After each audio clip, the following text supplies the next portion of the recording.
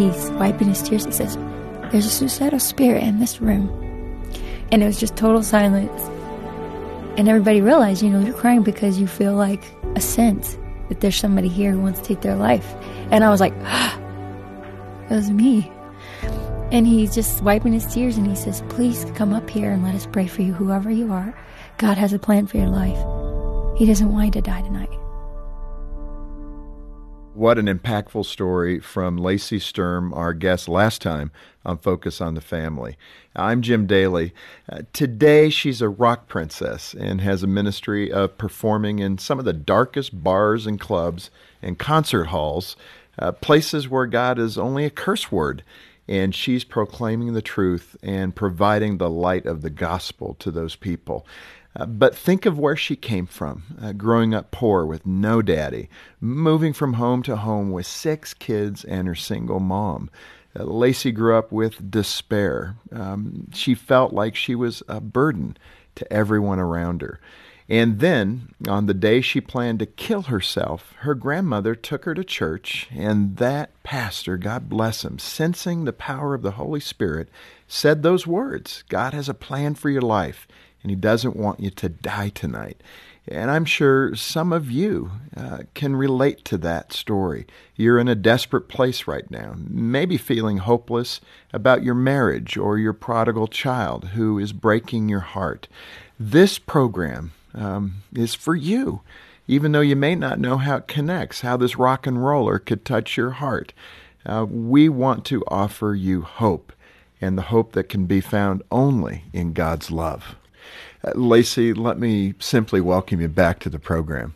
Thank you. I mean, I'm already in tears, and that's not fair. I mean, I love your spirit and your desire to reach those people that don't know the Lord, and we're going to talk more about that in a minute. But, man, what a life you've had so far, and you're just in your 30s. I'm old enough to be your dad, and I'm sitting here crying, wishing I could have been that papa for you. Talk about that void in your heart where you didn't have a dad to say, "Hey, darling, I love you. I care about you." What kind of impact did that make on you as a 13, 14-year-old girl? Well,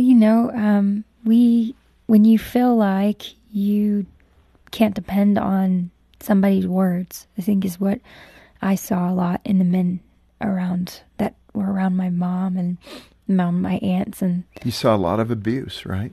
I saw that, and I saw just that we're on our own. We have to figure it out, and we have to be strong. And people are going to take advantage of you if you don't figure out how to be smarter than them. And also, I talk about this a lot in my new book, The Mystery. About this thought of, is there a God who loves me or not? Is He good or not? Does He care or not? Is He going to be there for me or not? Or am I on my own? And I have to figure it out for myself. I have to fight for myself. I have to defend myself. So that's the kind of things I thought of growing up about men. And of course, in the end, I felt that way about God. Right. And even after I became a Christian, to know that there's a God, but then still wonder, am I a burden to Him? Is He really going to be there for me? Or do I have to just force my way into life and, control and manipulate and guard myself and be smarter than, the people who are going to take advantage of me, and always looking for somebody to let me down? Last time we did talk about your suicidal thoughts and where you're at. And I mentioned there's so much suicide today in particularly the teenagers' world, high schools, etc., people that are bullied. It just seems to be that decision that's being made, as my wife said, and my wife lost her brother to suicide many years ago. And she said, unfortunately, young people are trying to find a permanent solution, suicide, to a temporary problem, whether it's not being accepted or not feeling loved. As life continues, hopefully, those pains and those things become more manageable emotionally. But teenagers aren't always equipped to manage that trauma, and they end up making the ultimate poor permanent decision of taking their own life. You mentioned in your book the reason, having courage to live, and I'll point out, and I want you to elaborate on it. But one, you said it's brave to keep living when life is sad or difficult. Now, working with people who are sad and in despair, that's a hard thing to convince them of. Mm-hmm. What are you getting at when you say, hey, it's important to live even if you're feeling sad? Well, what I understood when I encountered God was that He is very real. He's holy. And His love is so overwhelming, so overpowering, so all-consuming that the questions and the weight and everything, it's like turning the light on so bright that all the shadows disappear. And I don't sit and I say, well, bad things happen because of this. No, I say my cousin was murdered, beaten to death by a stepfather, and then I encountered God. And I have no reasons for the other. But I know that there's a good God who's holy. And I can't tell you any answers that are tangible, but I can say when you encounter God that you will have that light that's so bright, that's so beyond me, like it's so beyond me. His love is so beyond my understanding, and it's so tangible. Lacey, I was going to say, the question might pop into people's mind who are struggling, who have that bitterness because something bad happened in their life. It may not have been the death of a cousin, but maybe the death of a child, mm-hmm. or the death of a spouse.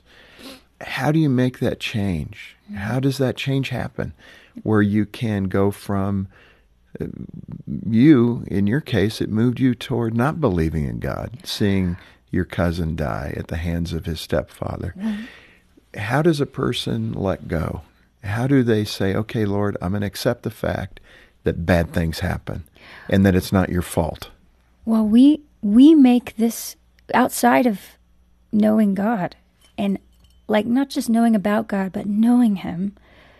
Outside of that, we make this life about this life. And this isn't all there is. This is a shadow of what's to come. We're eternal beings, and to recognize, if you were in heaven, looking at the earth, seeing these things happen, and God were to say to you, can I send you? Will you help? What will you do? Huh. Can you go be a light? From that perspective up there, where you in eternity, will you go step into time? Huh. It's like this question of we get a chance right now. Life is a gift to you. And no matter what happens, whether somebody lives or dies, you're breathing and you have a purpose. God doesn't give you the miracle of life on accident. Yeah. And that's what I had to understand when I woke up the next day. I wasn't supposed to wake up today. Yeah. Why do you care? Why do you love me? And here I am. And why do you give me more time? Because I don't have any plans. Yeah. Well, I love the way you depicted that and described it, because God doesn't overstep the boundary of our own will. Right. That's what's so amazing. Yeah. Yet He does have a plan for us. The question is, are we willing? Yeah. Are we willing to say, yes, okay, I'll wake up today and I will live for you? Yeah. And that's huge. I mean, that is critical, but, so often we're distracted. Lord, can you come back tomorrow? Because I got things to do today. and that's what I love about what you have done now with your vocation. A lot of Christians may question you as to why you would continue in rock music. Speak to this idea of you as a believer in Jesus going into the darkness to be a light. Well, I think the way that it happened, really, I just felt like when I sat down the next day at my school, I sat down in the cafeteria after I woke up going, I wasn't supposed to wake up today. Why do you care? Why do you love me? His love just flooded me in that moment, and I knew that His purpose, I don't know what it is, but He loves me. I walked to school, I start to see the birds and the trees, and I'm like, this is intentional. It's not an accident. His love is everywhere. And I sit down, and when I became a fan of a band or a fan of an artist, I look at all their work. I look at all their lyrics. I start to want to know who they are. And because in the art, there's the fingerprints of the artist. You get to learn about them through their artwork. And so I'm looking at nature as I walked to school that morning, and I noticed this is God's art. There's something of him is in all of this. And then I get to school, sit in the cafeteria, look around at all these people I hated the day before. And I realized the Lord starts to press on my heart, this is my masterpieces. These are my works of art. And so I was like, just blown away, like began to cry. I'm like, with God's love for each person he made, no matter. And I'm looking at the kids in special ed sitting over here, and the kids and the preppy kids over here, and all of those, the kids nobody notices, the nerdy kids over here. And I'm looking at all these people, and I just have judged. And here, God's like, each one I created, I give each one life. And I was just blown away. And I thought, I want to know them, because they say something about who God is. No matter what they're going through, no matter what choices they're making, if they're breathing, there is some glory in them, you know? And so it made me love people. Yeah. Well, and in this context, I mean, a lot of Christians, again, will say, I mean, you go play music in concert halls and probably in bars and other things. What are the people like that you encounter there as you're singing your songs and being a light? And describe a memory of being in front of people performing, but talking about the Lord to these people that are going, what? What is she saying? So I got to write a song for a vampire movie. And I did that after I left Flyleaf. Flyleaf was your original band? Flyleaf was the original band I was in for 10 years. And we toured all over with bands who were totally, crazy. I loved that music because it felt honest to me. Yeah. It felt like more honest than other music. Well, in fact, just as a sidebar here, you said in your book that you were screaming in your music because that's what was in your heart. And for parents who don't understand that rage, that was an eye-opener for me when I read that. Mm-hmm. That in that artistic form of what we would say, that's music, we'd be critical of that. But you were letting that emotion out, that nobody understands me. All I have inside of me is pain. Mm-hmm. And you're screaming while playing music. Is that a fair description?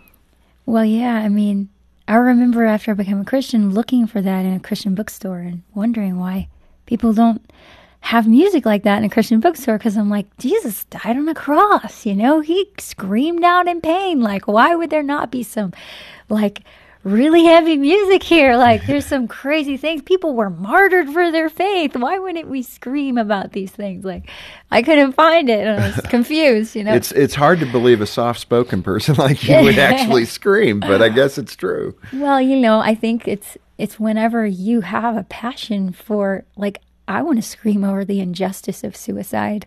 I know what it feels like. I want to scream over the pain somebody feels from somebody being murdered in their life, or somebody just feeling like they are worthless and it's not true, and they know they've been abused. And, I want to scream with them. I want to say, yeah, God weeps with you. He's angry over injustice, and that's a good thing to know, because people always talk about God being this all-loving God, but he has to be angry about evil with us, That's fair. So you ended up doing this song for this movie, mm-hmm. but talk about how God has used that.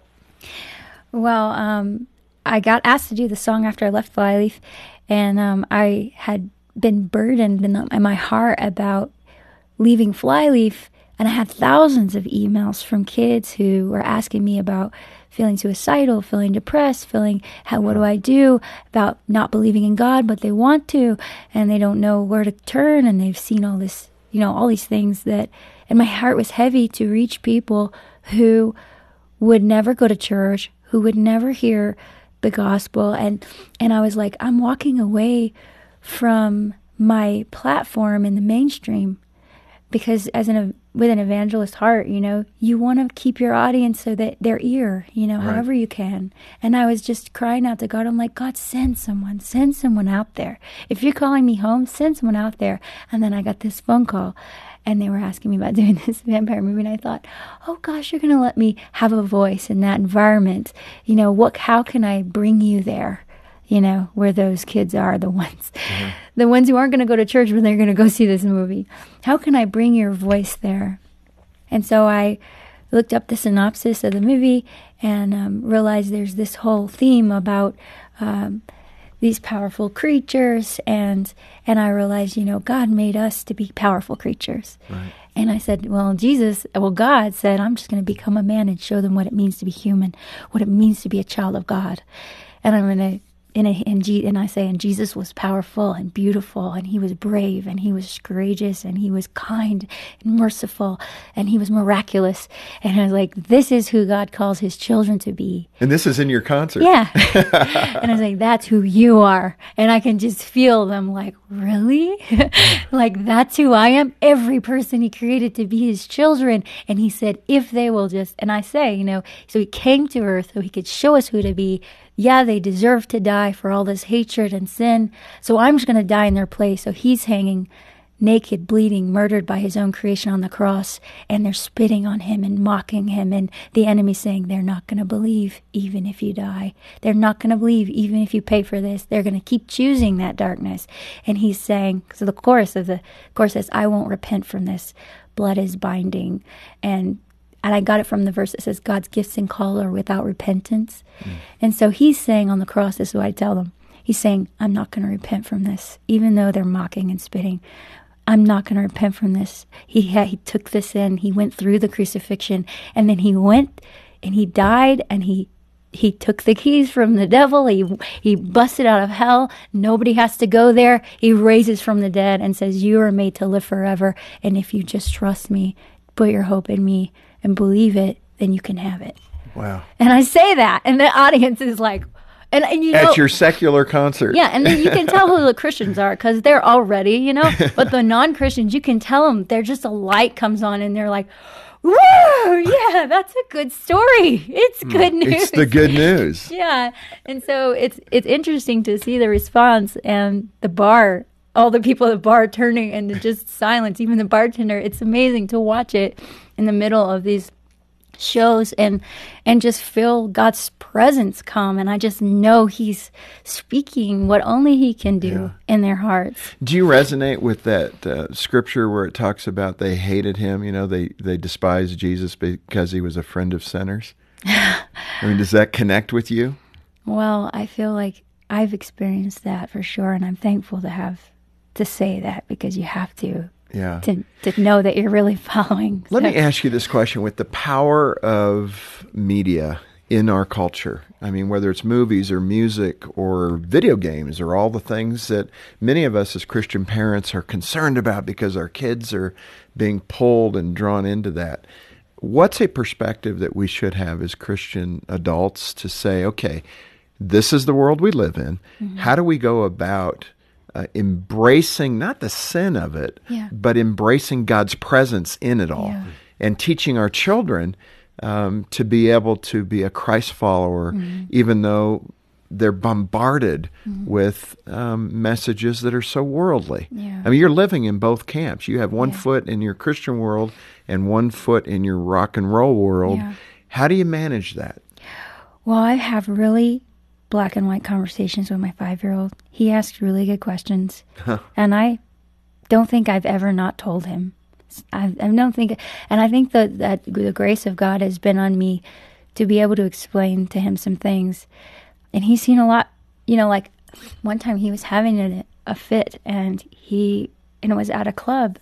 And when we went into that city, sometimes you enter a city and you can feel what's going on in there. I have this discernment gift, and so does he. It's an empathy gift, and he has the same thing. I know he's had it since he was little. I can be smiling at him, hand him his breakfast, and him say, "Mom, why are you sad?" And I'm like, "How do you know that?" He just knows. And so when we went into this city, I felt a spirit, the suicide and depression. And as soon as we pulled into the club, it was like a really heavy. And my son, he's only 5, and he starts saying terrible things about him, about himself. Like, I'm always bad. I always get in trouble. I never do anything good. I don't want to live. I don't want to live. I don't want to live. Like he's saying. And I'm like, first thing I think is, why are we here? I bring my kids home. I can't put my kids in this environment. And I feel the Lord's peace come over me. And he's like, I brought you here, remember? you don't think I give good gifts to my children. And he was like, tell him who he is. So I was able to stop, and he listened so clearly. And, it's important to know where you're called. If you're not called there, I don't think you'd have the grace to do that. But God was so faithful to meet me. And so I'm sitting in his little bunk, and I'm telling him, Joshua Lewis, he loves Jesus. He talks about Jesus all the time. I was like, you love Jesus, and you have his spirit in you. One time he told me, my soul is broken. And I said, because he's crying. And I was like, well, you can ask the Holy Spirit to come in your heart and fix your soul. And he said, Holy Spirit, come in my heart and fix my soul. Oh, He'd always say that. But we're sitting in the bunk, and I said, you have the Holy Spirit in you. And God knows every person. And he knows those people that are outside here. He said, asked him, why are we here today? Why are we here? And he's wiping tears. Because you want to tell people about Jesus. You're going to rock out and tell people about Jesus. I said, yes. And he said, and you're going to tell the girls, because we talk about the girls a lot. Yeah. And I said, yes. And I said, and God knows every single person's heart and what they're dealing with. And there are people here tonight that don't love themselves. They don't want to live, and they hurt themselves. And what you're feeling, these are not your feelings. You're feeling what they're feeling. And so you need to understand. And I said, if God gives you his Holy Spirit to show you what someone else is feeling, then you need to know that God's calling you to pray for them. Yeah. And he said, I want to pray for them now. Yeah. And I'm like, thank you, Jesus. Because but what a great teaching lesson. Yeah, so he just says, God, I pray that you would, and he let them know you love them, God, and let them know that you made them, and that they have, and it was just so beautiful. I'm crying, And so I think the first thing is knowing where you're called, knowing that this is what you're meant to do. So the grace of God is with you and covering you. And then being brave to trust him, to stand firm in that calling when the enemy comes after you, tests it and says, well, because I don't know what my son's called to do in his future, but I know it's great because I told the Lord I don't want to have boys unless they're going to be great. You know what I mean? Absolutely. And you're beautifully setting up the next point, which is service toward others. And that's the answer of, having that courage to live. And in your book, you talk about have a mindset, have a desire to serve others. And you have done such a beautiful job, Lacey, living your life, even with all of your pain. That you have been able, through the help of God, obviously, to transform that into an attitude of serving others. People that a lot of Christians would turn away from. Mm. You're right in the middle, and I so respect that. Mm. And in my own way want to do that, whether it's with the abortion people or gay activists. You know what? God died for them too. Yes. And we as Christians have to stop turning our back on them because God is saying, tell them about me. Yeah. And when you do it with a heart of love and compassion. Yes. Not judgment. Yes. And when we do that, it's amazing how the heart of people, like at your concerts, they will open up to God because of how you have set the table. Yeah. And so often we're destroying the table. They have to know that you love them before you can correct anything. Well, I admire your courage, Lacey, and what you have done. And I hope you, the moms and dads, the daughters who are listening, I hope you'll read this book, The Reason, because it's a powerful story. You've only had a taste of it today and last time. And this is about second chances. And our God is about second chances and how to be a witness for him in a world that desperately needs him. We can't run from them. We need to run to them. Lacey, thank you so much for being with us today and last time. This has been awesome. Thank you. Well, what a great conversation we've had. And we hope you were encouraged and inspired by this young woman's amazing story of dependence on Christ and finding hope in him. Our program was provided by Focus on the Family, and on behalf of Jim Daly and the entire team, thanks for listening. I'm John Fuller.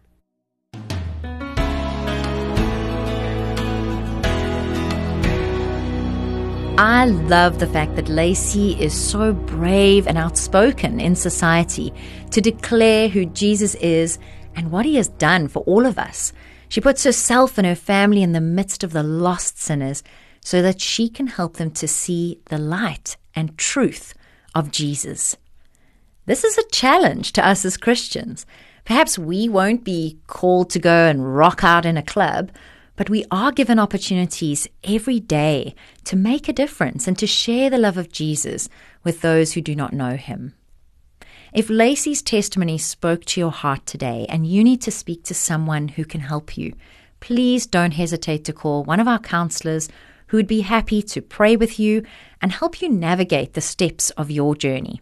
The number to call is 031 716 3300, or you can get in touch via the counseling page on our website at safamily.co.za. In Lacey's book, The Reason, she not only gives readers a peek down the rocky path that led her to become a vocalist in a popular hardcore band, but she shows them that the same God is guiding their steps today. You can get your copy when you call us on 031 716 3300 or at our website safamily.co.za. And I mentioned Alive to Thrive yesterday. This is a biblical guide to preventing teen suicide. There's a lot of excellent content for parents and youth workers, and it's all freely available, so please look out for that on the website too.